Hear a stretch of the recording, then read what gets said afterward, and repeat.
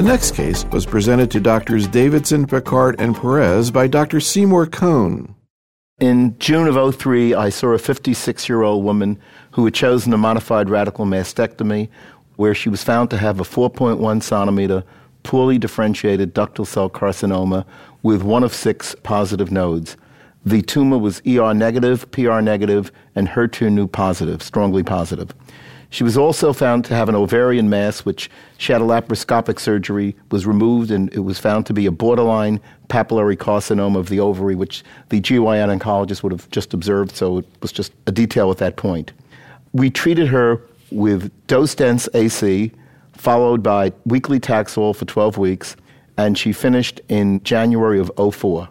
When the ASCO data came out, we discussed it with her. And when exactly was it that you saw her after ASCO?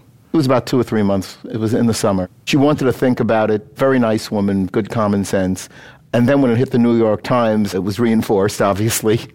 And we decided to give her Herceptin for a year. She was treated for 1 year, finished, and she's doing well. So just real quickly, I wanted to ask the 3 faculty members about this issue of delayed trastuzumab and how you approach it and how long out a patient can be from the first diagnosis where you still might consider it. Nancy? I can tell you what we did in our practice, which is that we decided that we would recall anybody who had finished their chemotherapy within a year, and we did that, again, strictly by extrapolation. The adjuvant trials that had shown benefit used a year of trastuzumab, and we had the previous experience with the MA17 trial where we recalled people for aromatase inhibitors, so we chose a year. And I would say I had about a 50-50 hit rate. I mean, I actually made them physically come back in. And basically, the kind of worse the tumor, the more likely the patient was to take it on. The farther out or the better she thought her tumor, the less likely she was. Is that still your practice if people happen to show up? I don't think I have anybody who falls into that now because I really don't have anybody who wouldn't get it as part of her initial therapy at this point. And a patient who's 2 or 3 years out who had 5 or 10 positive nodes? I have not been, but I get calls about them and we agonize. Edith?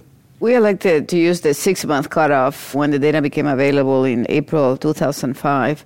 It was, however, quite empiric. We thought a lot about this and just made that decision. And that's what we decided to do in our practice. We contacted the patients. And in terms of our acceptance of the recommendation, we had about 80% of the patients who agreed to go on trastuzumab in that particular situation outside of the clinical study setting. One thing, though, that we did is that even at that time, we were using the trastuzumab once every 3 weeks, even though that's not the way we did it in the trials. We did that based on the pharmacokinetic data and the HERA study. We're sensitized to the fact that a lot of the relapses in HER2-positive tumors occur in the first couple of years, but they can occur later, particularly in a higher risk situation. Do you think that this strategy would work 2 or 3 years out, that the sort of MA17 strategy utilizing trastuzumab would decrease the relapse rate? I think one of the things we're going to learn very soon when we have some follow-up reports of the different adjuvant trials is that relapses continue to be seen. They may not be as high as what we saw in the first 2 years, but the curves continue moving down, at least with the follow-up that we have, which is just a median follow-up of a little more than 3 years. And there will be some updated information that we'll present at the ASCO 2007 reflecting that information. So, Dr. Picard, a patient has 5 positive nodes, and she comes to you 2 years after diagnosis and says, what's the chance that I'm going to relapse from this point on? What would you say? That is something I don't know.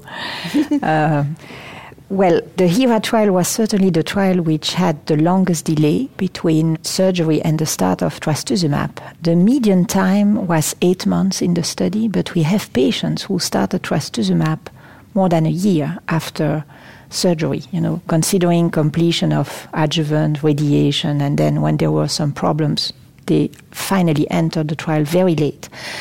So in my institution, we set the cutoff at 2 years because of that. So within 2 years, we would consider giving trastuzumab. Beyond 2 years, we would tell the patient that we have no idea, and currently we try to favor the TEACH study, which is a tough study to enroll women because, most of them, when they are like 3-4 years out, are not at all eager to enroll in this trial. So this is lapatinib in a delayed fashion a la MA17, and Paul Goss is the one who's doing this. And how long out can they be in order to get in the study?